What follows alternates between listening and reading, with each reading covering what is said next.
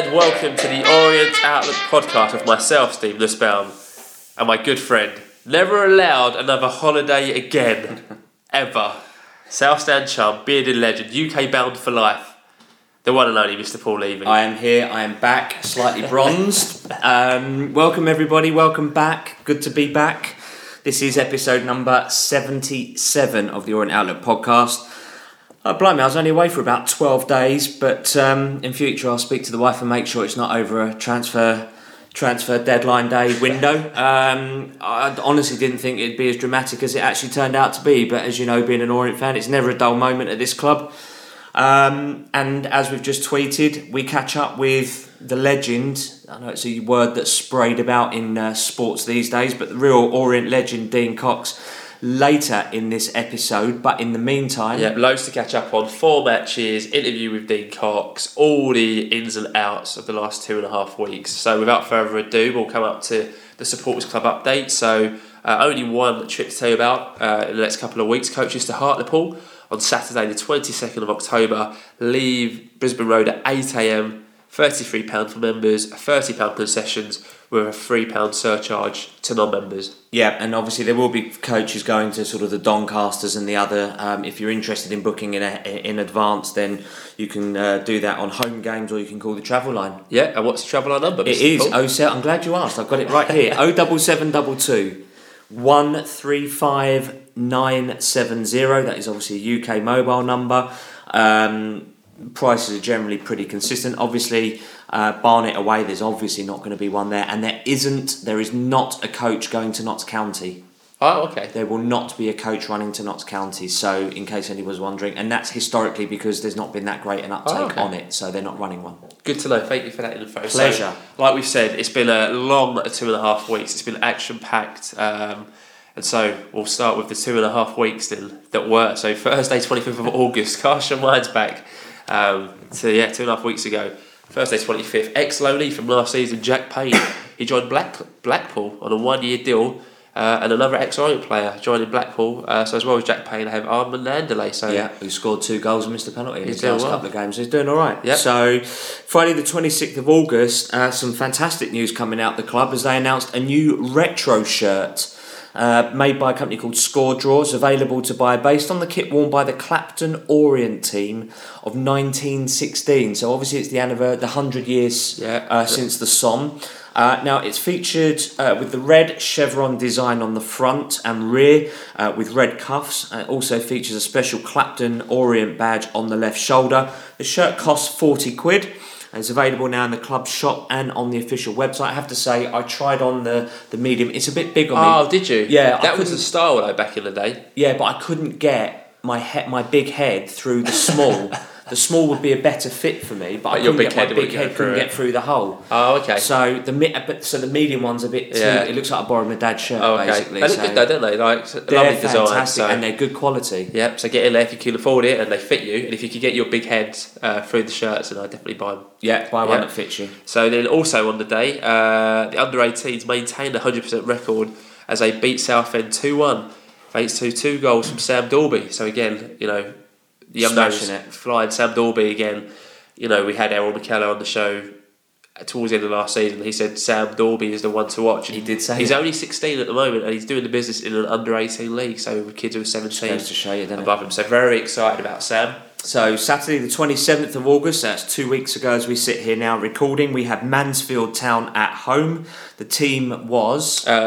what we'll do is we'll cover Mansfield and the previous games from a couple of weeks ago very quickly. Yeah. So this will only be a brief. The kind of coverage that we would normally give a game because there's so much to go through. Yes, we are trying to keep this under an hour, and as I replied to someone earlier, it will not be 2 hours. So let's crack on. The team for the Mansfield at home game, in case you're interested, was Alex Chisak in goal, Nicky Hunt, Ericott Parks, and Semedo as your defence. Atengana, Kelly, Massey, Cox and Cornick were your midfield with Ollie Palmer up front. Subs were Sargent, Kennedy, Weir, McCallum, Bowery, Pollock and Karoma. So a very strong bench. Yeah, strong team as well. So that was one change from the Grimsby Town lineup as Ollie Palmer came in and replaced Jordan Bowery as the lone front man, and Paul McCallum returned to the bench. So we kept the 4-2-3-1 that had worked previously well against Stevenage.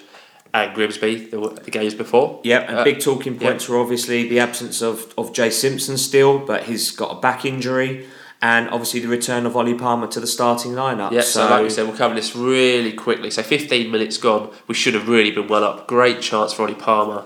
Only 7 yards out, and he's shot over the bar.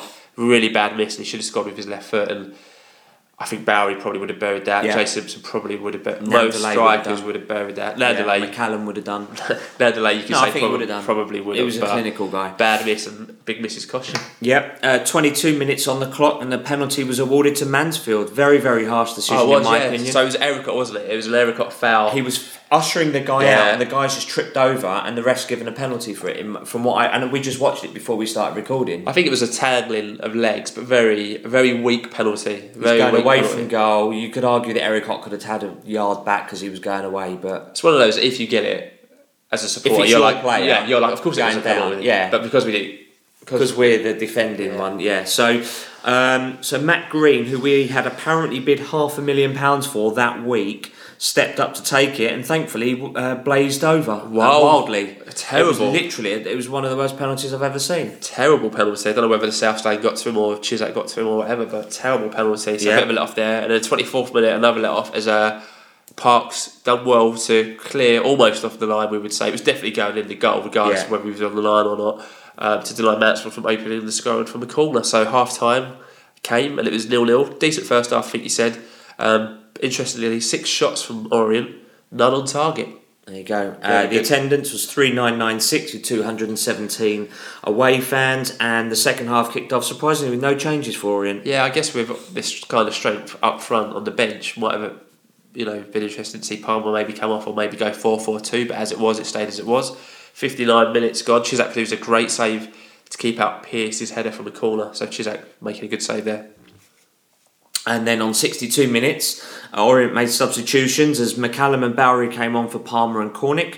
Formation changed to a 4-4-2 with Cox on the left, Massey on the right, with McCallum and Bowery up front. Quite a balanced. Yeah, shows you kind of what the different options are on the bench and what Hess can do now. 69th minute, we went one behind as Hurst smashing his effort from close range. Poor goal to concede, one we really should have done better at the back four. And Semedo, maybe a bit naive, maybe a bit inexperienced, he got beat at the back post there. Yeah, 76 minutes, just 7 minutes later, Orient equalised as Liam Kelly gets his second of the season as he side-footed his effort into the corner following good work from Bowie.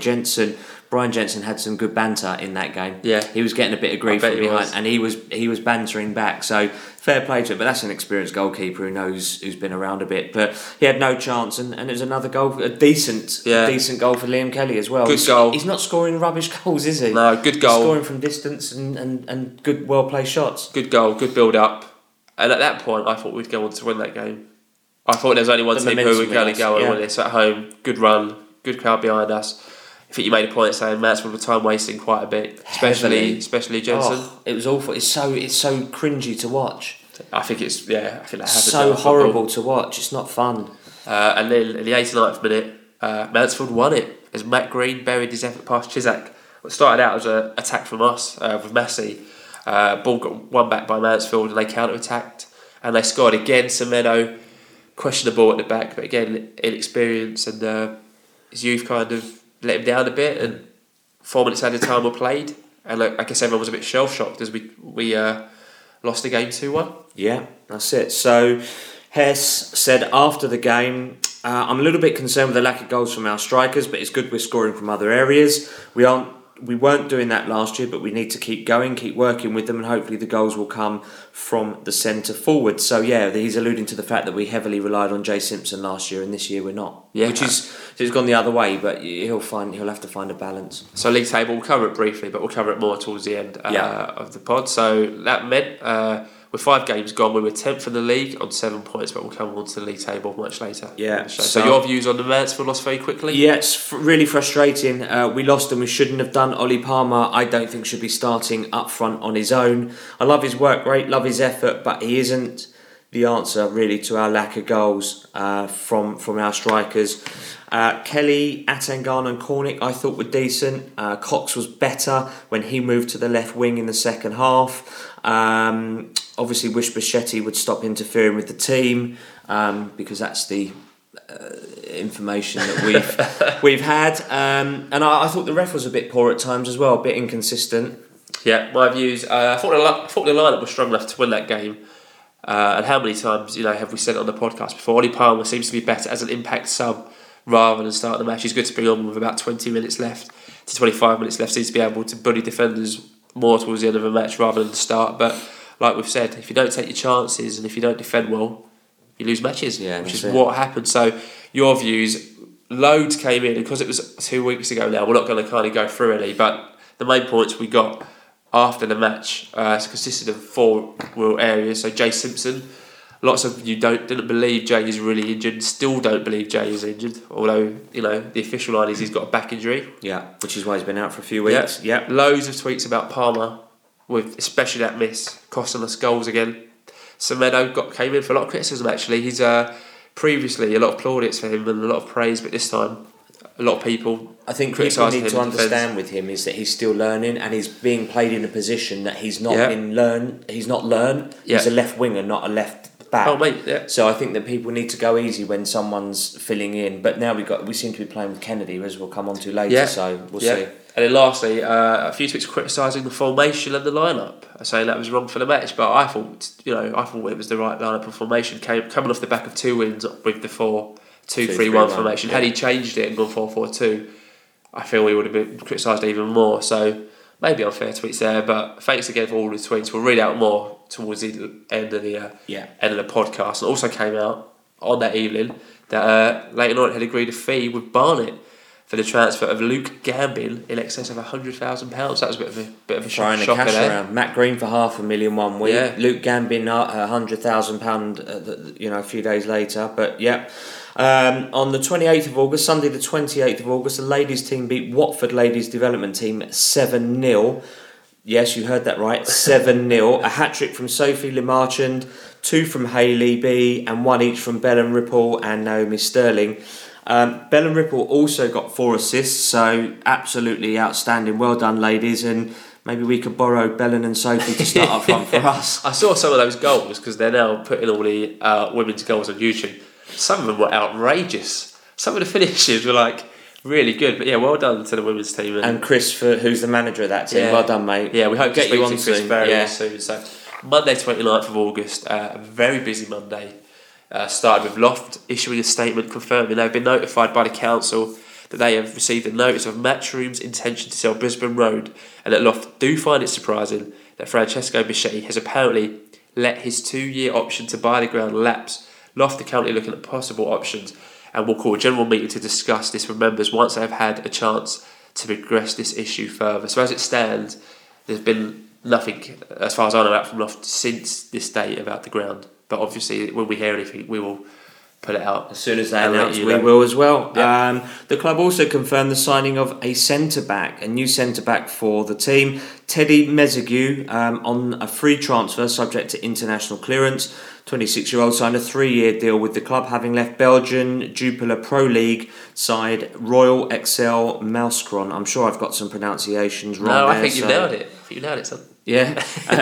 So the issue that we currently have is, though, he's out injured following surgery on his Achilles tendon in May, and he isn't expected to play until 2017. Wow. So bit of an unusual one. I think that got a lot of people riled because why are we signing players who are injured? Yeah, it did seem a bit of a strange one. We got lots of tweets and we'll come to a few choice ones later. But Teddy said the club has big ambitions and wants to achieve promotion this season, and I hope I will be able to help them achieve this. I like the style and atmosphere of English football, and when the club contacted me about the possibility of coming here, I accepted straight away. I'm very happy to have signed for Orient. The level of competition in England is very different to what I've played in before, and as I've said, it is a dream for me to be here. So I think you just mentioned it, but my views are so odd to sign a player who's currently injured. Not sure the Premier clubs do it, let alone a League Two side. But really want to know who's making these sorts of decisions. Maybe he's come from the same agent. Maybe we've got a relationship with the agent that brought Ericott in. Good point. I don't know. I guess a strange one is, I think he's 26. I think he's only played 76 games. I might be wrong. I think it's only in his career. Not a lot. Which tells you that could be a bit injury prone or maybe a bit... But I don't know. If you're right, then we're giving the guy a 3-year contract. But I think, like you said, staggering signing when he's injured because he must have had some kind of medical check other than that. Because you can't run. Well, you don't sign players without a medical. Or you don't normally. No, you don't ever. Well, as far as I know. We You must get them to go down to the hospital to have a quick scan, don't you? But a bit strange. Something I didn't know at the time. It's a bit strange that we wouldn't sign Gabby, and the main reason for not wanting to sign Gabby is that he wouldn't have been available for a month in January because I don't know what country he represents, but he plays for Democratic Republic of Congo. They are at the African Cup for a month in January, and that seems to be the biggest issue Bichetti had with signing him, and that was what Gabby was told, I think, and what he kind of relayed to us. That's what he said to us, yeah. So it's very strange that we wouldn't sign Gabby when we knew he was out for a month, but we've signed this defender who's out for the next 3 and out, so strange. Looks a good signing on paper. He's got good stats in Championship Manager, someone tweeted, so I'll go with that. But time will tell on this one. I don't think any of us who listen to this pod or make the pod have ever seen him play, and I doubt many fans would have heard of him before, so can't really say loads of views on it. There were a lot of views, but so thank you, genuinely thank you to everybody who did get in touch with us. The majority of the tweets were about the fact that obviously Teddy's currently injured, and obviously the fact that it's a bit strange that we've given him a 3-year contract. A couple that we did pick up on in particular, Sam Cas9 said it's madness. We need a defender now, so we sign one who can't play for 6 months and takes wages we could use to sign another. Yeah, good point. Timmy Patton said signing someone who can't play until 2017. What is going on? No doubt we're paying him, yet we want Simpson off the books. Great point. Allegedly, but great point there from Timmy Patton. At Ollie Pierce 18 said, because he's foreign, everyone assumes Bichetti signed him. He played at a good level in his career. Give him a chance. Yeah, good point. Balance. Again, absolutely. And lastly, at Marquio's 106 said, before his ACL injury, Mezigu? Okay, it was valued at 1.5 million. Of course, it's a risk, but it could also be a shrewd move to sign him now. So both ends of the spectrum there with the tweets, and that's the best thing about reading these tweets. People for his signing and against signing. It's balance, all about balance. So additionally, around the same time on Monday morning, Barnet released a statement saying Luke Gambin has rejected an opportunity to join Leyton Orient after Barnet FC had agreed a fee of over £100,000 for the player. Barnet had hoped that Luke would sign a new contract this summer, but made him available for transfer once it became apparent that he would not do so. Offers have come in from a number of clubs in League Two, but Luke Gambin made it clear that he wants to move to a club playing at a higher level. Did he move? No, he's still at the club. He becomes available on the Bosman next summer, so he can leave in effect free. But I never heard of him, if I'm honest. So for me, it's not really a big loss. So at the time, obviously, we had Dean Cox on the left wing, so I was kind of fine with not signing him. But again, we'll see on that. So moving on to Tuesday, the 30th of August. So we're going to cover this match really quickly. This is a paragraph. This is lovely. This is nothing. So this is Stevenage at home in the EFL Trophy. So the lineup was Sargent, Hunt, Pollock, Parks, and Kennedy at the back, with Cornick, Ware, Attingana, and Semedo in midfield. And Bowery, McCallum up front. Subs with Chizak, Kelly, Moncur, Alzate, Karoma, Dalby making his debut on the bench, or making his squad debut, and Palmer. Where's Charlie Granger? Don't know, good point. Charlie, are you alive?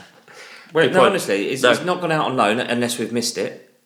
As far as we know, he's not out on loan, so good point. If anyone knows where Charlie Granger is, please let us know. We're concerned for his safety. There's no prize for the right answer or anything, but it's just a bit strange. So, a bit of an overview of the game. After Dean Wells got sent off in the 12th minute for an elbow and Paul McCallum, the O's win the game 3-1. McCallum grabbing a brace, and Sandro Semedo opened his goal account for the club. Semedo's goal was mustard. Very, very good goal. To be fair, McCallum's finishes were good, but Semedo, a great goal. Really happy for Semedo to get that goal. Yeah, really good. Absolutely. Other points to note from that game: Stevenage goal came from a Sargent error, which is to be expected. It's fine. Harry Cornick was supposed to have been superb again. Obviously, neither of us were there. It's great to see Sam Dalby get on for 15 minutes. The attendance was 876, with 47 away fans, which was the 5th lowest attendance of that evening's EFL matches. Yeah, so it was really strange. Obviously, he was away, but there was very little going on about it on social media, and very little interest, and we didn't obviously report on it. We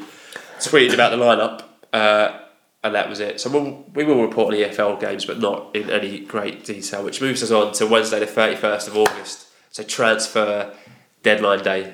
So after a quiet morning, things started happening at 4:30pm, when George Sessions was the first to tweet that the club may let Dean Cox leave for Northampton Town if the price is right. Then at 5 p.m, the club announced that Scott Cashkett has left the club with immediate effect, and then Scott announces that he's signed a short-term deal with Wycombe. So Cashkett, I don't think we ever got to see the best from Scott at all. He kind of was around the subs bench early last season. I don't know what's gone wrong there. Scored an equaliser in the last minute against Oxford, and we kind of thought his career would kick off under Hendon, but never happened. He came from a Spanish club, Hercules I think it was, and he played in Israel as well. He was quite a hot prospect, and it was quite a coup I remember specifically, it was quite a coup at the time to get him, because he was such a highly rated prospect, and he's come through, he's joined the academy, come in there, and now all of a sudden the guy just disappears off the radar, and then he turns up at Wycombe. Well, he done very well in the academy. Yeah. I guess the one thing about him is I don't think he was ever built. He's quite a small lad. But nor is Jamie Curitan. I guess. When you look at Jay Simpson, he's not a particularly well built lad either. He's a little bit tall, but be interesting to see how he does at Wycombe. He's not got on the pitch yet. He's been on the bench for their last 2 games, so he's making the bench, but he's not actually played any football. But okay. We wish him the best. If anyone knows Scott and who listens to the podcast, we'd love to speak to him. So Scott, if you do listen, love to speak to you. Yeah, we wish you all the best at Wycombe. Yeah, good luck to you. So at 7 o'clock, Northampton Town put a tweet out saying they're making a signing announcement at 7:30. This was amazing. So obviously everyone knew Dean was talking to Northampton. Must be on tenterhooks. And then Northampton Town tweeted about 6:57 that they had their big signing announcement at 7:30, and everyone on Twitter was like, "Oh my God, this is it! Dean's leaving." Even me, normally I don't. When I know a player's leaving, I'm normally okay with it because sometimes we find out before it happens, and I'm okay. But I got to admit, when I saw the tweet come through from Northampton at 7:30, even my heart was beating, and I was like, "Please don't let this be Dean in a Northampton shirt." I'm not sure how I'm going to respond. I was blissfully unaware that any of this was going on. Yeah, as you were sunning yourself up on the boat. I had no idea because I had no Wi-Fi at this time. Everybody waits with bated breath. It must have been an utter tenterhook. Honestly, it was. It really was. I can just imagine everyone sitting there refreshing their Twitter every 2 seconds. Like, has it happened yet? Has it happened yet? Obviously, everyone petrified of the potential that it was going to be Dean Cox moving, but actually Northampton signed a chap called Paul Anderson. Paul Anderson. Everyone's like, who's Paul Anderson? Biggest come down of your life. The biggest come down, but the biggest stress relief ever because it wasn't Dean Cox. It was. So 8 o'clock, James Nursery, is that his real name? James Nursey, yeah. James Nursey, sorry. A Daily Mirror journalist tweeted the club have rejected bids from Bolton and Southend for Jay Simpson. Yeah, and very interesting. Yeah, and just before 9 p.m, the club announced the signing of France under-20 forward Orient Nomo from Châteauroux, subject to international clearance on a 1-year deal with an option of a further year. So he can play on either wing or up front. So it seems like he's of a pretty good pedigree, quite flexible where he can play. Yeah. And he said, "I'm very happy to be joining the club. It has also been a dream of mine to come and play football in England, and I cannot wait to get started. I feel my best attribute is my pace, and I hope to contribute to a number of goals and assists in what I hope will be a successful season." So very good to see Ulrich at the club, and I'm looking forward to watching Ulrich play. Actually, he looks quite exciting. So that was Ulrich, and then just 5 minutes before the transfer window closed at 10:55, it was announced that Sean Clohessy has had his contract with the club terminated. So obviously we wish Sean all the best for the future. A lot of criticism came in from Sean at various points last season about his crossing, but I actually felt quite sorry for him. I felt at the Starman Awards when we met him, he clearly explained he didn't feel comfortable playing in midfield and wanted to play in defence as he's a right back. So obviously we wish Sean all the best, and he has left the club. Yeah, he has. Not sure that we necessarily got to see the best of it. People complained about his crossing and whatnot, but generally he does give you a good outlet on that right wing when you are attacking. So that is football. It's just how it works sometimes. And good luck to him for the future. Thanks for your efforts. I thought he started last season very well. Under Hendon he seemed to be on fire. Bombing up and down that right wing. Yeah. It just didn't work out for him, and he's still without another club. So that's that. So for transfer deadline day, Cash getting Clohessy out and Momo in on transfer deadline day. So Thursday, 1st of September, we started that day with doing describe Dean Cox in 5 words because we were so relieved he had stayed. But little did we know behind the scenes what was going on. So at 3 o'clock on Thursday, the 1st of September, we start to receive messages that Dean Cox has had his contract terminated and he's left the club. So we tweet to break that news. So what? So go on. Obviously, you manage that. You say it. Obviously, the podcast is privy to what.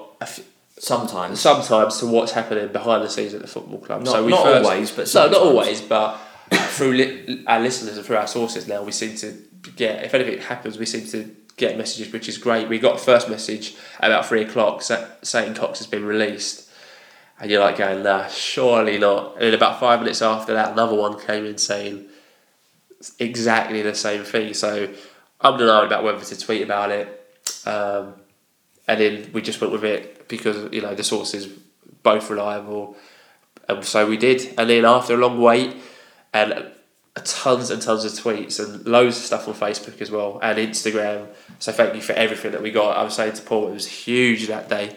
I just want to say that if you don't know us by now, we're not just here to tweet any old nonsense that we get. And we had 1 or 2 tweets of people calling us out, and we're not in it for the kudos of we're doing the big egos. That's not what we do this for. So anything we do put out has been carefully vetted before we actually do it, because we've built a reputation of bringing news that you wouldn't necessarily ordinarily hear about first off. So we don't just tweet any old nonsense. So just want to reassure everybody that when we do put something out, it's to the best of our knowledge, and I think we've got 100% record so far. Yeah, we have. So our best one, we were saying before, was probably Atangana, because that was so left field where that came from, and obviously Nolan in and Nolan out, which was ridiculous.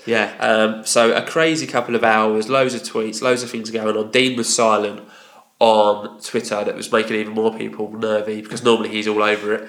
And then at 8:15, the club unfortunately announced that the news that Dean Cox had left the club in the following ridiculously short statement, which simply just said, the club and Dean Cox have mutually agreed to terminate Dean's contract.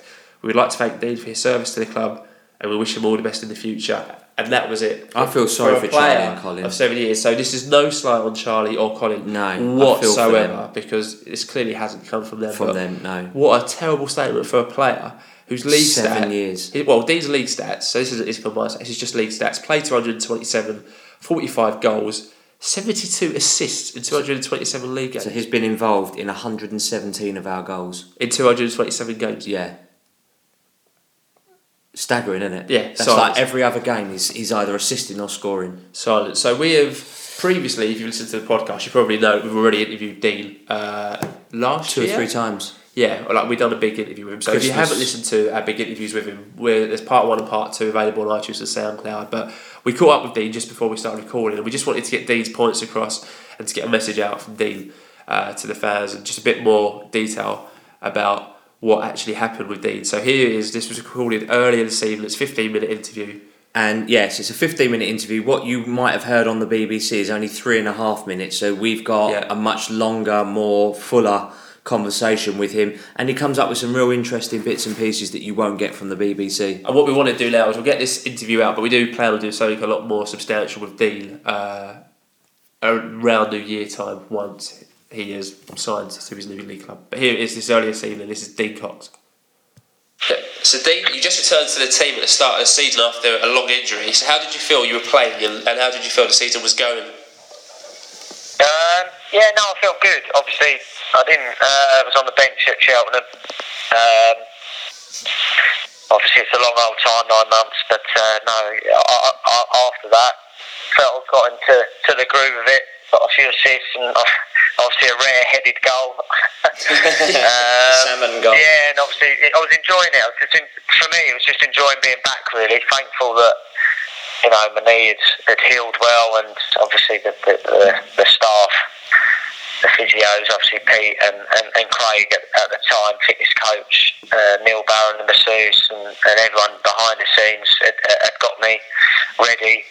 And it was just about getting out there and testing it, really, and it was going well. Obviously, like I said, scored a rare-headed goal, and the knee was feeling good, and we got a good few results. There was a lot of talk, I'll say there's a lot, that was probably a bit of an exaggeration, about fitness and weight and all that sort of stuff. Was there a problem coming back? Obviously, absolutely, I saw that the chairman mentioned about my weight. I was slightly overweight. like I said, for the first sort of 2 months of the injury, you can't really do a lot at all. And I think obviously that was when I probably most gained weight. The latter start of the sort of process of the injury was I was able to run, and it took me maybe an extra couple of weeks to shift that. I think maybe if I played a few more minutes during pre-season, that probably could have helped. But obviously, we had a big squad, so the manager had to get the minutes around. But if I had a few more minutes, I think after I played Dagenham and then Gillingham, I played over 70 minutes in both. And after that, I was at the weight that I needed to be at. So come the first game of the season, I was where I should be, but. Like I said, maybe if I had a few more minutes pre-season, maybe would have been there a bit earlier. But I got there in the end. And, no, obviously, what the chairman did say at when he met the fans was absolutely correct. Okay, fair enough. So the season was going well. You obviously leapt like a salmon. You got the goal home to Stevenage, which was a great moment, being behind the goal in the south stand. And then suddenly transfer deadline day appears, and Northampton Town coming for you. Yeah, I found out about that on Tuesday morning, the day of the game at Stevenage with the JPT. My agent phoned me up and said they were interested. I said absolutely no chance straight away. Why? Because I was happy where I was. I've just come back from injury. I scored a goal the week before. There was no thoughts in my mind that I wanted to move. Fair enough. So I just said no. Agents being what they are, and Northampton pushing it. Obviously, discussions come later on in the afternoon, but I didn't hear anything before the game. Turned up the game, my shirt wasn't up on the wall. Spoke with Andy, said obviously the interest. Not sure it's best you're involved. I said okay. I said well, I'm not going.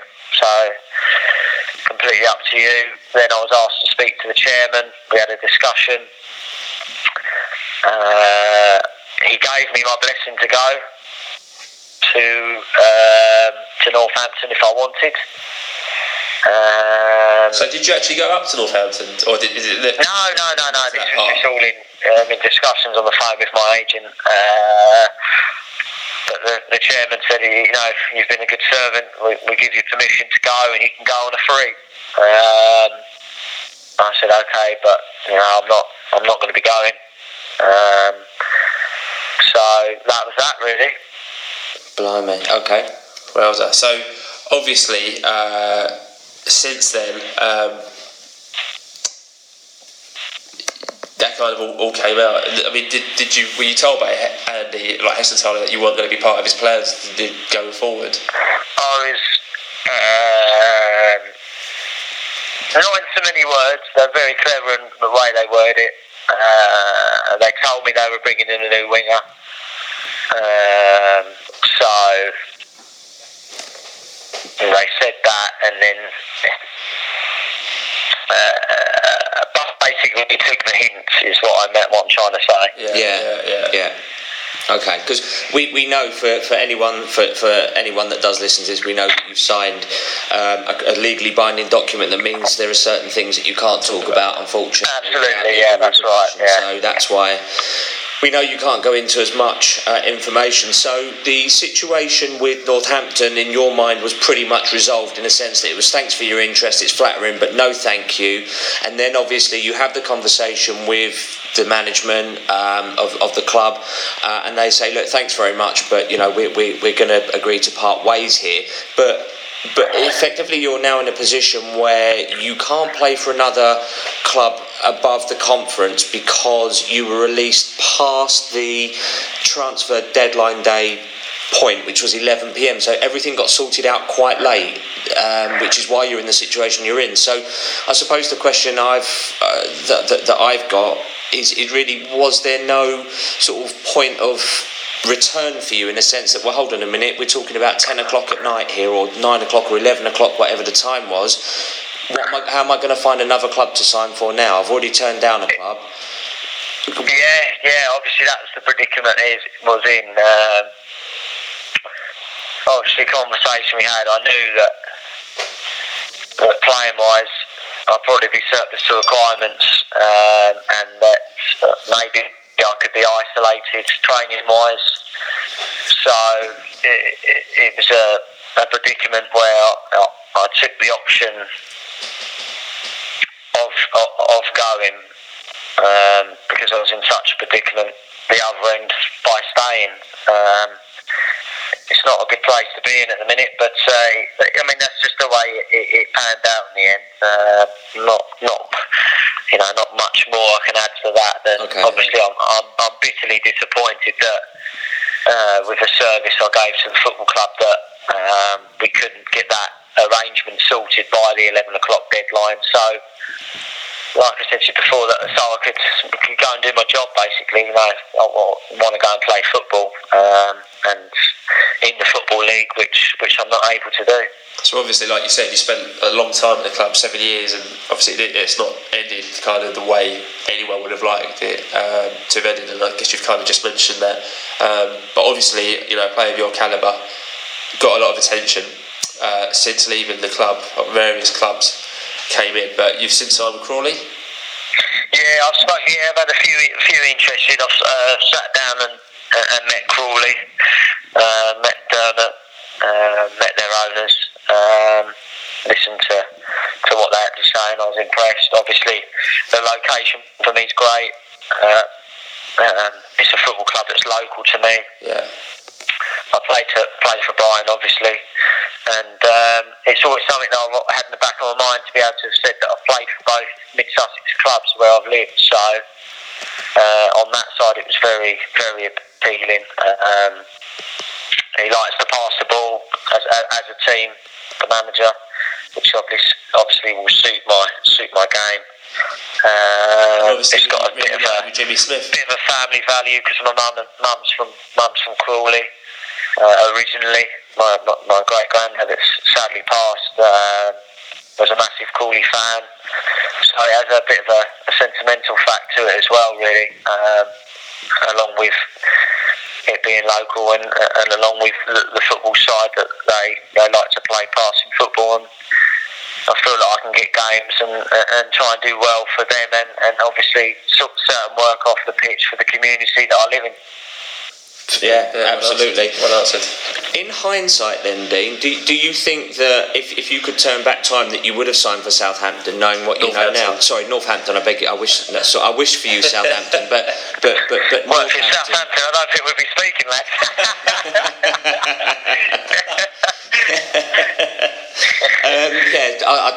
I retract that. Do you with knowing what you know now? I mean, hindsight's obviously a fantastic thing, but of course, would that have been a more welcoming option for you, knowing what you know now? Then perhaps not. No, I've always lived and died by my decisions. Had plenty of chances to lose Leighton Orient and Peterborough in the Championship when I first signed. MK Dons, Peterborough for second and third time that I turned down. With me, I go with gut instinct, and as soon as I got the call, I said no. And I understand that people may think obviously they're in a high league, and you might be able to earn a bit more money. But for me, I like to feel the whole place, if you know what I mean. It's not just the football. I like to know that I'm going to be happy. Obviously, when I first signed for Orient, it was because I knew Russell and I trusted Russell because I'd worked with him before. With speaking to Crawley was, like I said, it's the sentimental value. It's local. It's something I can look after football, maybe helping the community. And obviously, if I do sign, which we're very close, I'm at a good age where I can actually go there and perform at a good standard. And if that can come off, which I hope it does, I'm looking forward to the next chapter and trying to do my best for them. Absolutely. So Crawley, League Two, with Leighton Orient, and obviously, being it so early in the season, we entertained Crawley in late March. I mean, that's going to be a pretty emotional day coming back to play Brisbane Road against the O's. I think we play you on Boxing Day. So I think we do. So I won't be eligible to play. I think in March we play you at Crawley, which obviously I will be able to play in. But yeah, like you said, I mean, it's going to be. Yeah, you're right. Spot on. Yeah, it's going to be. Was that the first thing you did? It's going to be very strange. Did you look at the fixtures first thing to see when Crawley would be playing Orient then? Absolutely, yeah, absolutely. It's a day that probably I didn't expect to come, to be honest. Yeah. If I'm honest as they come. But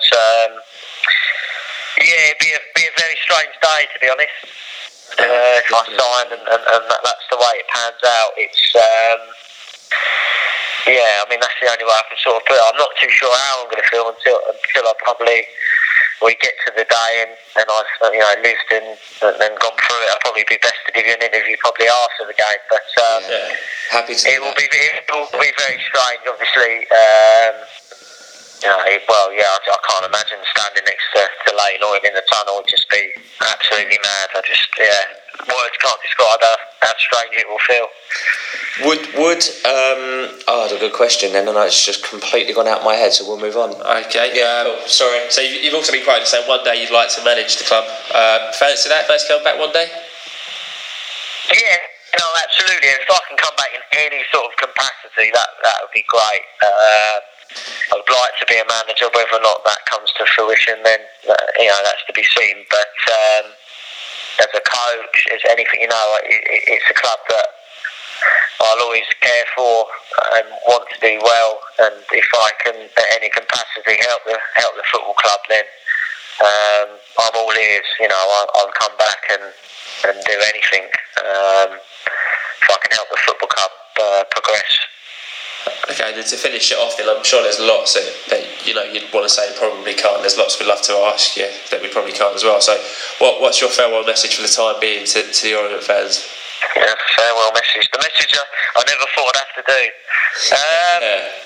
It's. I think it's just a big thank you, really. Ever since I signed, it was a move for me that was not only a football club, but moving out of home. It was a big step for me, and to be able to be accepted for one and to have the affection that I got was something that really helped me turn from a boy into a man, if I'm honest. I was able to sort of flourish on a football pitch where I was surplus to requirements at Brighton, and it was a scary time for me to move football clubs, move home, and to come in and get the sort of love that I did from them was second to none. And I really do think that sort of support really helped me kick on with my career and have some. I had some fantastic years. The assists and goals ratio that I've picked up along my time at Orient probably won't be matched again for myself. It was a record that I'm really proud of, and a special football club that I'm really thankful that I had so many years with, and played with some great players, played with some great managers, and the fans just topped it off really. Every week, they're shouting out Dino, and it's little things but big things for me really. When you feel loved, you play better football, and like I said, they were great with me, and that's probably why I had such good success on the football pitch and able to contribute with so many different teams, with so many different managers, and to still stay in the team really.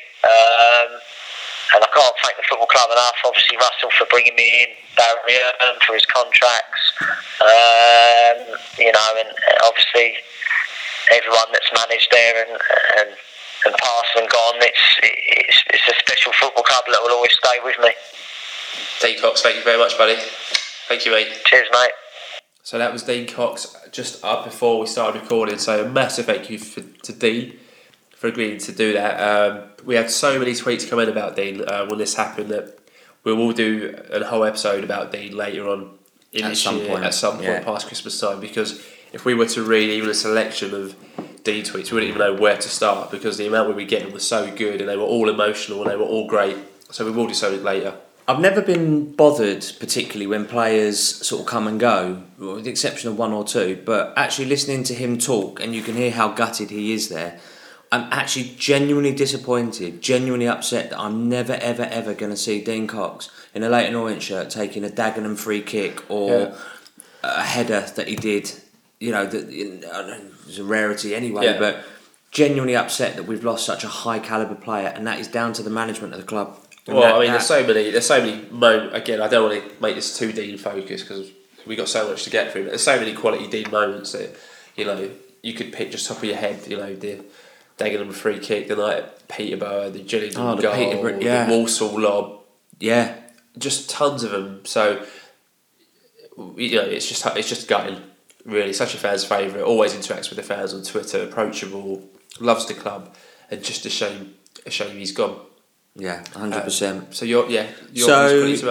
really quickly, just around. I was in Athens on this day and managed to get some Wi-Fi, and I genuinely couldn't believe what I was reading. I thought it was a really bizarre situation where a player who had the chance to join at least sort of one club in a high division doesn't, and that's his prerogative, as is explained. But he ends up at the end of it being unable to play for a club that's higher than the conference, and why couldn't everything be done in time so Dean could find another club? It's strange why the club have kind of put him in that position, really. It's strange how he's being pushed out. He said that in the other interview, BBC London, it was being pushed out. Such a great servant of the club, in my opinion, should have been treated a darn sight better than he has done, and it's really unforgivable how he's been treated, in my opinion. Yeah, no, it's a strange one.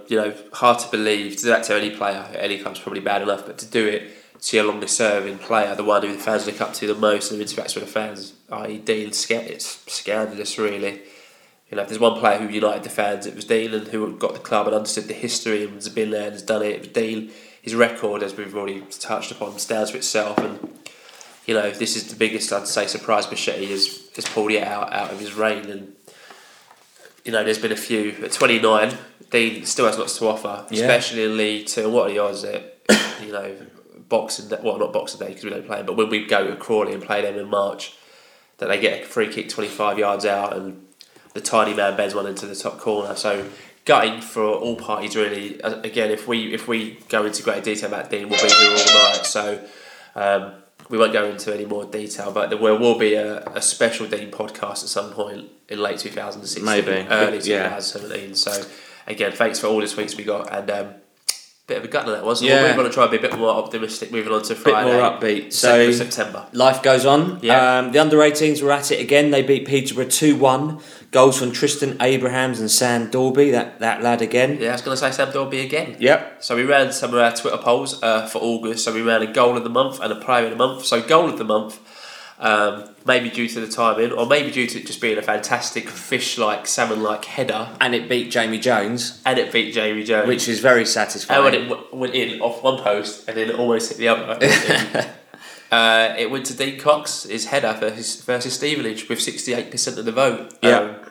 So well done to Dean. And that was his last goal he scored for us. That is his last real contribution, really. Player of the month, the closest vote really we've ever had between the top three options, as it were. So in third place went to Gavin Massey on 27%. Then in second place was Nigel Atangana on 31%. And I think he said it was just one vote that changed it, and by 1%, the winner in first place with 32% of the vote was young Bournemouth loanee Harry Cornick. Well done, Harry, lad. So well done, and thank you to everybody who voted. It does mean a lot because it is fan. Yeah, it is fan. We don't vote in. I don't vote in it. I do. You do. Okay. All right. Only half of us voted in it, but it is a genuine. Yeah, absolutely. Genuine poll. Saturday, 3rd of September started with congrats to Licky Hunt, who celebrated his 33rd birthday. I've got to say, Licky Hunt looks a bit older than 30. He does. I'll give you that one, Licky. But that's his football age. So. Moving on to the team lineup. Morecambe away was Chizak in goal. Back four of Hunt, birthday boy Nicky Hunt. Yeah, Erico, Parks, 33-year-old Nicky Hunt. Midfield of Massey, Weir, Kelly, and Cornick, and then up front McCallum and Bowery. So Sam Sargent, Palmer, Nanomo making his squad debut on the bench. Semedo, Pollock, Karoma, and also on the bench for the first time, Miles Judd. Yep, there are 4 changes to the team that started against Stevenage. Chisak, Errico, Kelly and Massey come back into the team. Sam Sargent, Aaron Pollock, Sandra Semedo take a seat on the bench. Nigel Atangana unfortunately missed out completely with a tight groin. Yeah, so thoughts on that. For me, back to 4-4-2, and no surprise in the lineup. So to me, that still looked like a strong team. You've got to think that Cox isn't in that team, well, because he's gone. Simpson not in that team, we've gone. Atangana not in that team because he's injured, but still very strong. The only thing that I made a point of, Sammy Moore. Can we not recall Sammy Moore back on loan? I don't think you can. No, I think he signed there till January. Strange one. And again, for me, Alan Dunn. Where are you, mate? You didn't go on transfer deadline day. You're still not in the squad.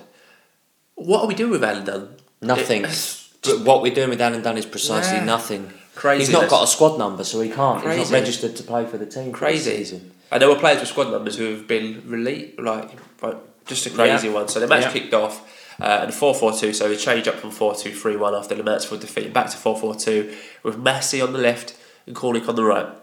Yep, and then we got off to a decent start actually. Morecambe, unfortunately, Morecambe almost took the lead in the 19th minute. Stockton played in Kevin Ellison. I can't stand Kevin Ellison. He's such a goader. He really is. He went past Errico. His shot was saved before Hunt could clear. He shot. Chisak saved it, Hunt cleared it. Yep, and in the 28th minute we took the lead as Liam Kelly controlled the ball just outside the box and curled it into the corner. So that's 3-3 for Liam Kelly. Yeah. Good goal. The keeper should have done better, I think. I think the keeper will look at that and think that he should have done better, but shows you the confidence Liam Kelly has, gets it, looks up, quality. Strikes the ball, and a good goal there from Liam Kelly, so well done for your 3-3. Absolutely. Georgie Orient said, of the 8 league goals scored by Leyton Orient, 7 have come from midfielders, which are Massey and Kelly have got 3. Cox has got 1. The other goal obviously scored by Palmer, so that's a good bit of stato there, George. And that fits into the point that Hess was saying that the forwards need to do better after the Mansfield game. Score more, yeah. And also a tweet from @Bet365 who said Leyton Orient have now gone 62 league games since drawing 0-0. The longest run of any team in the English Football League. So I couldn't quite get my head around that to start with. I had to read that about 3 times. So I was like, what are they saying? Basically 62 games. It's our last 0-0 draw. So we've scored in everything. So can't argue that we don't get value for money. Whether get goals. It's our value for money. Yeah. So more good football played by us. Couldn't get a second. So at half time, ended up with us going in at 1-0 to the goods. Yeah, and @George Sessions tweeted, Morecambe 0, Leyton Orient 1. Apart from a 10-minute spell by Morecambe, the O's have dominated here and lead thanks to Liam Kelly. So nice little round up there, George. Attendance was 1,665 with 257 travelling away fans. So well done to the 257. Bit of a mish. And after the week that was, with obviously the whole Cox leaving fiasco and morale being at, I'd say, probably at a low ebb. Well done to the 257 who made the journey. So second half kicked off.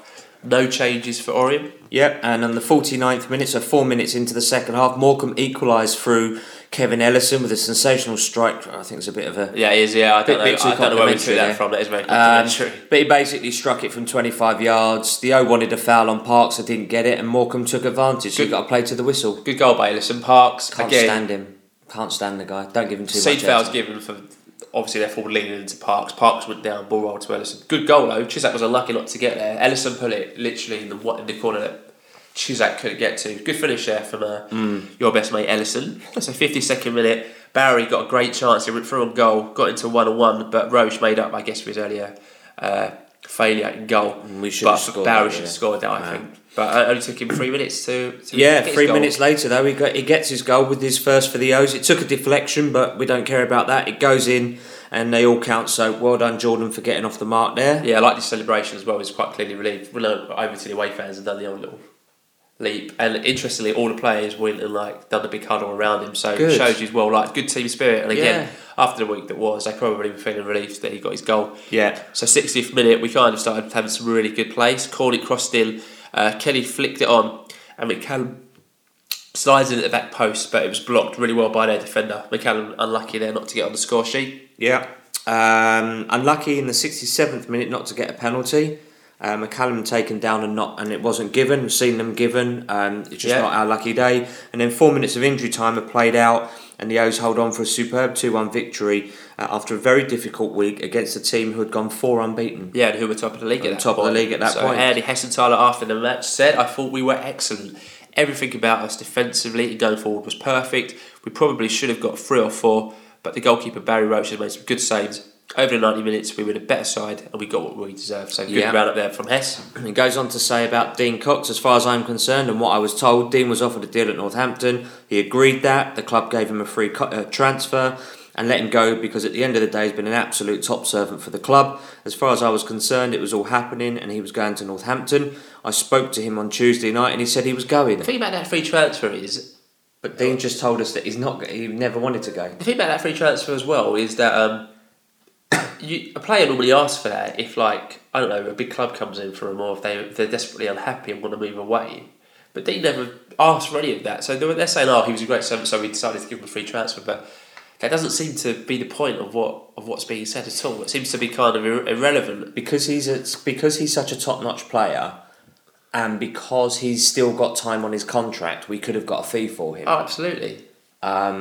But the club waived that right and said, just go because as thanks for your service. I'm not buying that. I know what you're saying. Well, it seems strange. we just heard from Dean. Yeah? Dean said he told the club he wasn't going anywhere, and Hess is saying he was told that Coxey told him that he was going. So there's a conflict from what Hess is saying there. I'm not saying Dean is wrong or anything. Dean, we heard it from the horse's mouth. You can't get more clarity than that. So he also went on to say, unfortunately, it didn't materialise and he's left the club. But I don't think we need to talk any more about it. All I can say from a personal point of view is what a top lad, and I can only say thank you to him for what he's done at Leyton Orient over the years. I know the fans are disappointed he's left, but it has happened, and we wish him all the best. We thank him for all he's done, and he's got a bright future. Yeah. On Jay Simpson, Andy Hessenthaler says, hopefully Jay will be training Thursday. He will be in some sort of training. I think Carlisle will probably be a bit too soon for him, but I can see him involved certainly for the next home game against Yeovil. He'll be in the squad, I'm sure. Yeah. So, league table, that win pushed us That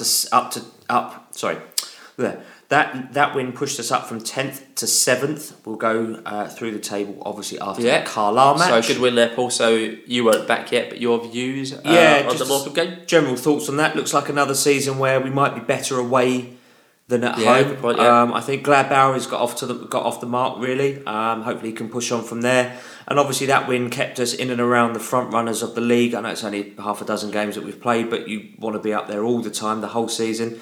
Obviously Morecambe were top of the league on a 4-game unbeaten run, so it's obviously good to walk away with all 3 points for me. Yeah, for me, just what was needed after all the drama of the last week. I had a feeling we'd go and win that one. I'm saying before the game to a few Orient mates that I thought we'd win that. A good away performance. Good to see Barry get his first league goal, and credit to Hess, to be fair, for making the right calls, going back to 4-4-2, getting the line up right. A good morale boosting win against a team who, like you said, started very well. Noticed that Nicky Hunt actually got a lot of plaudits after the game. Did he? Saying he played very well, was man of the match. And there was a nice little moment when he went over to take a throw in the Orient fans in the second half and actually saying happy birthday to him when he went over, and he kind of smiled. But a great result and a great day out for those fans who went, so well done. So loads of tweets. We're only going to mention a handful again, because obviously we don't want this podcast to go on for too long. But again, thanks to everyone who sends their views in. So firstly, from Paul R. Gregory, who said that the win feels flat. It's nice, but how long does the circus behind the scenes go on for? It's hard to be positive. At Dubbins10 said, well done boys, well done to Andy Hessenthaler, Andy Edwards for setting up a good solid team with attacking options. Big kudos to the fans who went. Yeah, just go through a point from that. It was interesting to see Kennedy at left back and Semedo on the bench. So obviously Kennedy, who was brought in as a left back, playing, starting there. It seems a promotion winning left back. Yeah, it was well as Tom Parks was promotion winning centre back. So yeah, makes sense. So Josh Baker _13 said some fans need to learn about football. I'm upset about Dino leaving, but we still need to support the boys no matter what. Good point there. Lots of favourites for that one on Twitter. Yeah, at David Magic said, was a little worried about Hess not making a sub. Weir and Ericott played so well. We looked a completely different team. Yeah, at John Pan H002 said, no Dino, no problem it seems. Although Bichetti needs to clear the air with the fans before the club can truly move forward. And I think that's a really good point. So we've made good progress with Bichetti, but after what's happened in the last 2 weeks, it wouldn't hurt Bichetti to come out again with a video statement or just a general statement, explaining a bit more about kind of what's going on. We're happy to facilitate. Absolutely. Alessandro's got our number anyway, so we wait his email. At Chelsea Fish, pleased for the boys on the field. It's not their fault what goes on around them. Professionalism in the surrounds of chaos, which is a terrifically worded tweet. Well done, Chelsea Fish. I'll tell you what, if we were to name our episodes, that would be a great title for this episode. Professionalism in the surrounds of chaos. At David TH 64301889 said a great win, but one win, some fans are back to thinking it's all okay. Frank's a top bloke again. Very, very short memories. Yeah. Good Actually, point. that's a good name for a podcast, Professionalism in the Sounds of Chaos. At JE Staff said, got the team selection bang on today. We look very balanced and stuck together very well. Second half was outstanding. Keep it up. So yeah, again, thanks for all your tweets. Some great ones there. I felt they were good in terms of getting a nice balanced view on the game after Morecambe. Yeah. The fans feeling. So Sunday, 4th of September. Last week. The women's team on fire again. The first team beat Herne Bay 8-0 at Marlin Stadium. And then the development team also play and win their first game of the season 4-0. So the ladies are now top of the London South East Regional Women's League with 3 wins out of 3. So well done to the ladies. And I think that's at least 15 goals by my count. Smashing it. With none conceded. Well played. Yep. Monday the 5th of September, Jordan Bowery spoke to George Sessions reflecting on the Morecambe victory, and he simply said, coming to Morecambe in the wet conditions and obviously with them top of the league, we knew we had to fight. I think it was a well-deserved 3 points. Defensive from front to back, we looked comfortable apart from the goal, which was a misunderstanding, but we bounced back terrifically. Yeah, good to hear that. Absolutely well said. Jordan, yeah. So Tuesday, 6th of September, and Orient XI drew 2-2 with Reading in a behind closed doors friendly with Freddie Moncur and Victor Adebayo getting the goals for the O's. So well done, boys. It just goes to show you've got some good youth in this squad. Amazing. Who can't get near the subs bench. Moncur can't, Adebayo hasn't got near it. Like we've said, where is Charlie Granger? But now we're starting to see players like Judd get on the bench a bit more. Got Karoma, Alzate, Dorby, Pollock, Sargent. Loads of that youth now starting to come through. It's a good time for... Very interesting. To be a youth Very player. interesting. Yep. Wednesday the 7th of September was Sammy Moore's 29th birthday. He's currently on loan at Dover. I nearly said Dartford. He's on loan at Dover. Happy birthday, Sammy. Happy birthday, mate. Yeah. Thursday, 8th of September. Happy 20th birthday to the smartest dressed man at Leighton Orient, Freddie Moncur. Yeah, his bow tie, star man, yep. Liam Kelly wins the official goal of the month from the club for August for his strike against Mansfield. Yeah, so well done to Liam for that. And then to complete the hat-trick of birthdays on Friday, 9th of September, happy 27th birthday, bon anniversaire My to man. Le Main Man. I can't think what man is in French. Anyway, happy 27th birthday. It's Le or La or something like that. That's how you do that, isn't it? But anyway, we're not here to do French lessons. No, absolutely. Nigel Atangana. Nigel Atangana, mate. Happy 27th. My favourite Your favourite player. Lovely bloke as well. Liam Kelly made it a double by winning the official player of the month for August as well. So the club being the official site. So well done to Liam. Good clean sweep for you there, fella. Yeah, absolutely. And Andy Hessenthaler spoke to George Sessions ahead of the Carlisle match, and he said, another tough, long journey on the train with the boys. I think the train is the best way to go. It cuts out the traffic and you get up there a lot quicker. We had a nice pleasant trip to Morecambe last Friday, and it will be a nice one at Carlisle. It is another tough place to go to try and get a result, but we are more than capable of doing it. I like that quote there from Hess. It was fair enough. Absolutely. Also, in the late evening, Dean Cox revealed he's joined Crawley. Well, he sent a tweet saying, looking forward to Tuesday with the gaffer, and tagged Dermot Drummy in it, alluding to the fact that he was signing for Crawley, although nothing official has come out yet. And speaking to Dean, that's not come out yet, but it looks like it's pretty much a done deal. Yeah, although he's not actually signed a contract, it's like you say. And also, something I haven't mentioned about that day is that Paul Levy arrived back in the UK and the Orient Outlook podcast were reunited once again. Yeah, Came back. Welcome back. Thanks, mate. Saturday the 10th of September, Freddie Moncur joined Wingate and Finchley on loan after spending some time there on loan last season, so very good luck to him. Did you see the score on Saturday? Yes. Did you see how many goals he scored? 2. He scored 2 goals, didn't he? So they won 4-1 and he scored, I think, the third and fourth goals. Was it not just 1 goal? No, he scored 2 goals. Scored 2 goals after scoring on his debut for them last season when he went on loan. So well done, Freddie, and hope Wingate and Finchley can march up.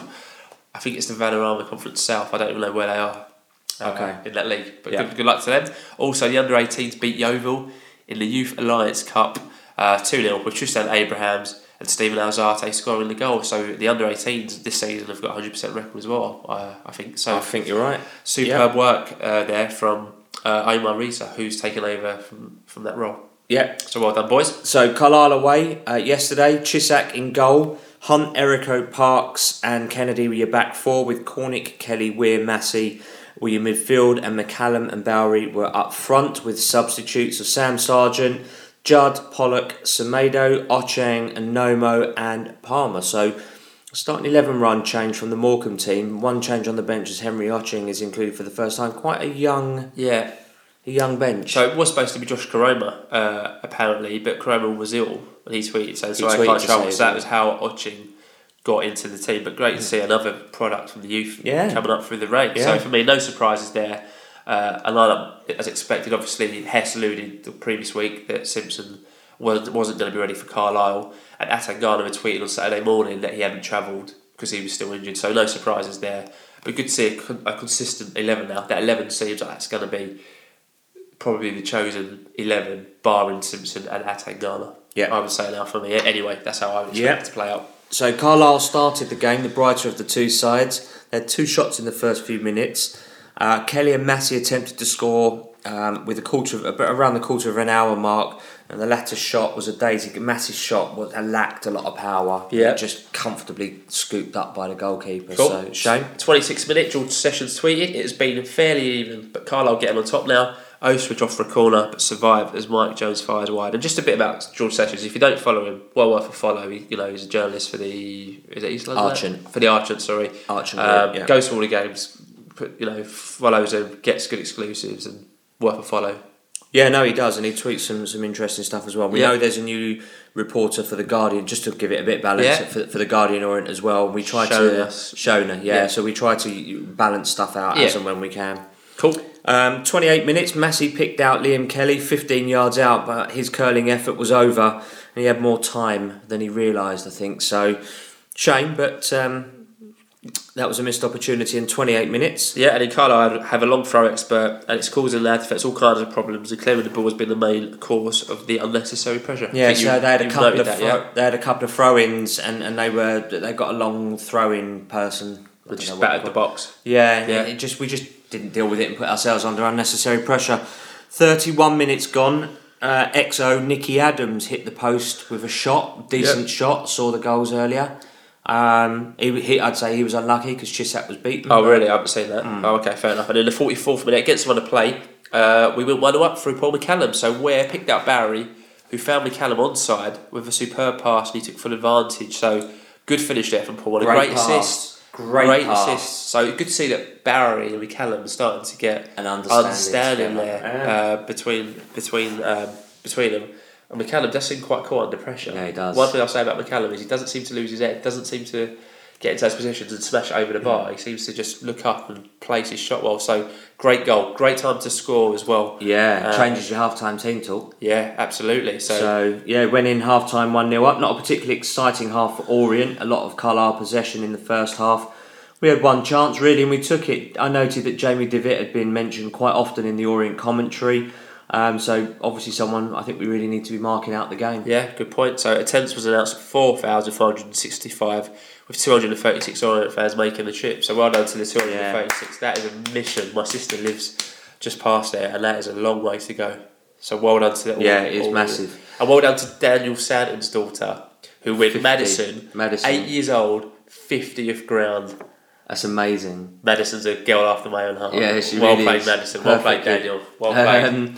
No changes for Orient in the second half, but Carlisle United make 2 changes. Normally we don't mention Oppo substitutions, but this is mentioned for the next comment. Yep. So Mark Ellis and Jamie Devitt, who I'd picked out from the first half, they're replaced by Charlie Wyke and Reggie Lamb. Yep. And then one of them, Charlie Wyke, scores literally 25 seconds after coming on. So his first touch puts the ball in the back of the net following a good ball in the box, which it's a bit of a tough one. It was poorly defended, but it was a great ball into the box. But dangerous ball. You'd argue Chisak maybe should have come out for it, or Erica or Hunt. It was Hunt that was behind. So in a sandwich, you had Erica at the front, Hunt in the back, and their man in the middle, and then I just think it was a really good ball. It's one of those balls where the keeper doesn't know what to do and stays on the line, and their player popped in. So disappointing to lose the lead so early into the second half, and then Chiswick did deny Nicky Adams a minute later to keep the score level, and it seemed that we started the second half really poorly. Yeah, 50th minute, Liam Kelly's booked for a foul. Yeah, 51st minute, Bowery gets subbed for Ollie Palmer due to an injury, so Bowery came off limping, didn't he? He did. Yep. I think his hamstring was tight. 64th minute, there was a goal. Harry Cornick sort of floated around the edge of the box with the ball, didn't really see a pass on. He ends up sort of coming back on himself, drove into the box, twisting and turning, and sort of found a little gap, pushed himself through it, and effectively smashed the ball into the bottom corner. And from what I can sort of gather, because I was listening to it, it was really against the run of play. Great goal there from Cornick, great skill, composure and patience to get himself into that position. And it was an excellent finish. Really good finish, really good goal. And like, I think we mentioned it, we definitely have mentioned it. Cornick's impressed me massively. A lot since he's come. So we've got him until January, but yeah, he was just twisting and turning, nothing was on, and he just found himself with a bit of space, looked up, and the shot was on, and a good shot past the keeper. And again, good celebration. I like it when players run to the fans, and everyone was on him straight away. So great to see Cornick get his goal there. Yeah. 70th minute, he tried his trickery again, did Cornick, but his shot deflects over the crossbar. And you made a note. So again, we don't normally mention opposition subs, but how can you not mention Jabbo coming on? It's a prodigal son. Left. Yeah. So Jabbo came on and replaced Sean Miller. Yeah, Paul McCallum is replaced by Sandro Semedo in the 78th minute, and we went 4-5-1 to tighten things up and protect the lead. And in the 86th minute, we could see the penalty as Liam Kelly is judged to have handled in the box, which we thought was a harsh decision. We've seen him given, and one that you always appeal for, but one you were always annoyed to concede. And for me, not much Kelly could have done for that.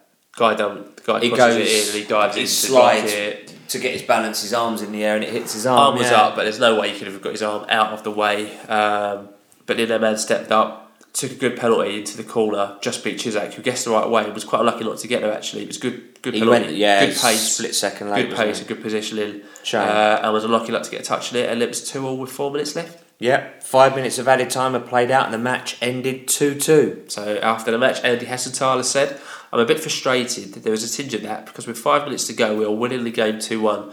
Unfortunately they get a penalty and it's a difficult one because Kelly is sliding, and unless he slides like a pencil it probably doesn't touch his hand, but I don't think he can do that." And again, I think he's hit the point there straight on. And it was interesting to see Liam Kelly's reaction when that was given, because he got up and he was smacking the floor with his fist. Yeah. So maybe that's because he was annoyed at himself, maybe a little bit, or maybe because he didn't think it was a penalty. But, yeah.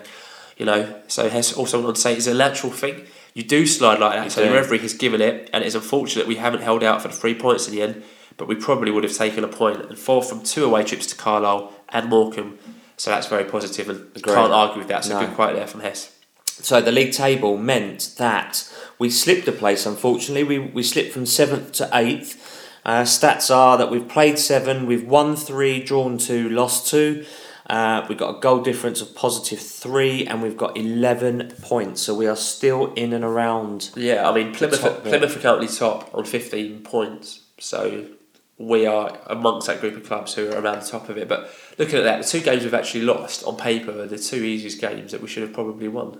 Newport at home and Mansfield at home. You would have thought were the 2 easiest games. We've actually done all right in all the other games apart from those. Shouldn't be losing. Very strange one. So your views on yesterday? So listening on Orient player, and it didn't really. I listened on Orient player. It didn't really sound like we were that dominant at all. So taking a point away from home in that situation is good for me. Concerns that we aren't dominating games with the personnel that we have.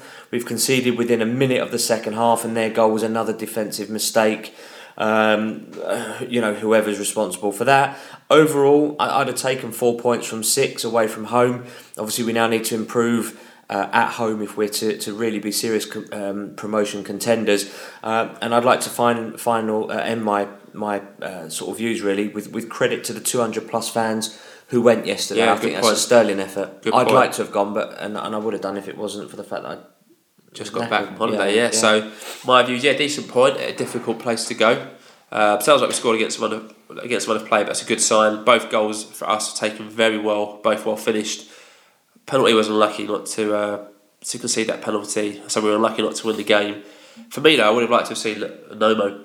He excites me a little bit so I have seen of him. So maybe he's not fit, or maybe Hess doesn't fancy him yet, but I thought he would have been a better option to bring on rather than Palmer when Bowery came off.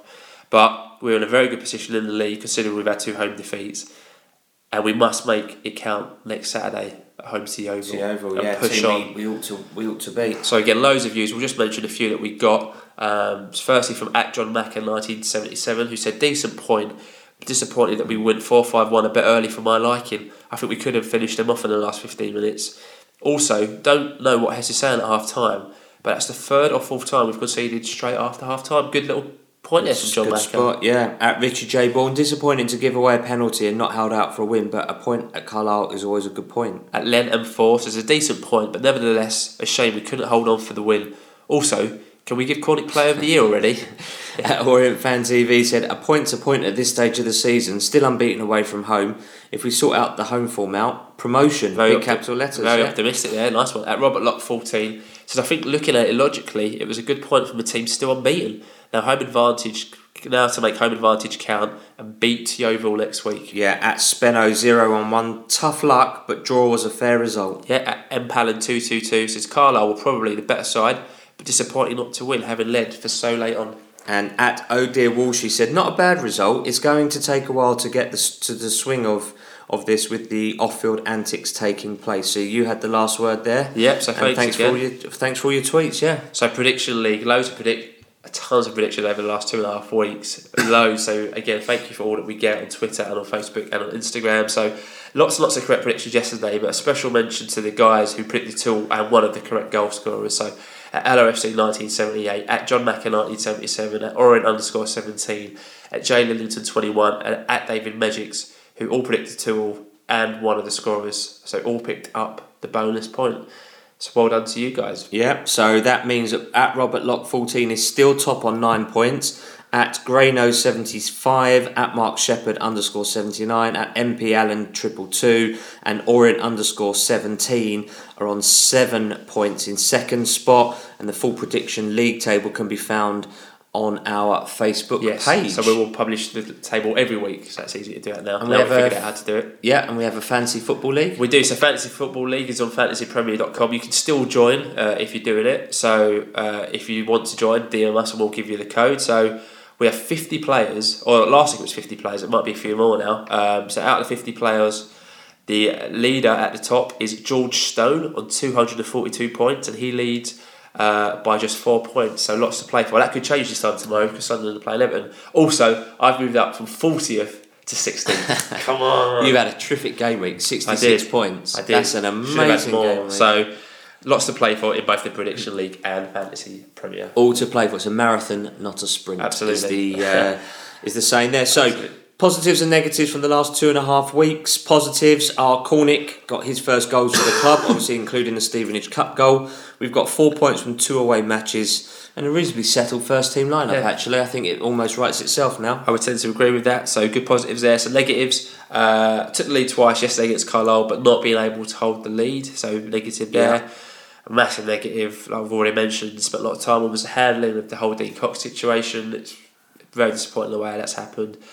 And from having a very strong squad at the start of the season, it now seems that that bench is very youthful and inexperienced, which is good in one way, but not in so much another way. So those are our negatives and positives. Yeah, so hero since our last podcast, usually it's hero of the week, but hero since our last podcast, I think we were pretty I think we were, but really, I think it should be a joint one. I think. So who should be the second one? I think it should be Cornick. Because he scored against Stevenage in the Football League trophy, and he's done well, and he scored a great goal yesterday and got loads of plaudits. So we'll do him as a runner-up. So we'll say, all right, we can do a joint hero of the podcast for the last 10 days. So first one that we both agreed on, and I think you're probably right, was Liam Kelly. Yep. So well done, Liam Kelly. Yep. And the second in, we'll give it to Harry Cornick as a joint thing. So this week's fixtures. So just the one fixture for us this week, as we entertain Yeovil on Saturday, 17th September. So Yeovil are having a bit of a shocking time of it, actually. They're currently 23rd in League 2. They lost 2-1 at home to Hartlepool yesterday. So we welcome them. We also welcome back ex-loanee Ryan Hedges. Yeah. Remember him? He was great in the relegation season when he played. So for me, nothing less than a win will do on Saturday. I agree. If we're going to be serious this year about promotion, we've got to beat teams who come to us near the bottom of the table. It'd be interesting to see how Francesco Bichetti goes down on Saturday, because he'll be there. Will he? Well, I would have thought so. Be interested to see what kind of reception he gets. And before we finish it, well done to the ladies team who won again today 8-0 beating Charlton. 4 goals from Sophie Marchand, 2 for Yaz, 1 for Bella RuPaul and 1 for Hayley B. So well done to the ladies, 8-0 again. Get that Sophie Marchand in the first team. Yeah, sign her up. Her and Simpson up front do a great job. Just before we do go, we haven't written it in, is the Greater Game. Yep. And they are, we've mentioned it in previous episodes and previous podcasts, it's basically a play based on the Somme events of Leyton Orient signing up en masse, based on 3 really prominent characters. It's being played out at the Southwark Playhouse from the 15th of September to the 15th of October. Yep. So they've got a Twitter account, so you can follow at the Greater Game where all the details are on there, or you can book on the Southwark Playhouse website. So more information on the Twitter account and at the Southwark Playhouse. We are going to be going. Yes. We are going to see it, and we can give our views on it once we've seen it. Very much looking forward to that. Yeah. Really looking forward to great. it, and hopefully we'll catch a word with 1 or 2 of the guys involved with it, which would be really lovely. So good point. So mate, that's it. So 1 hour 20 minutes, which isn't bad. At all. So that's it. Like I said, so thanks for joining us for episode 77.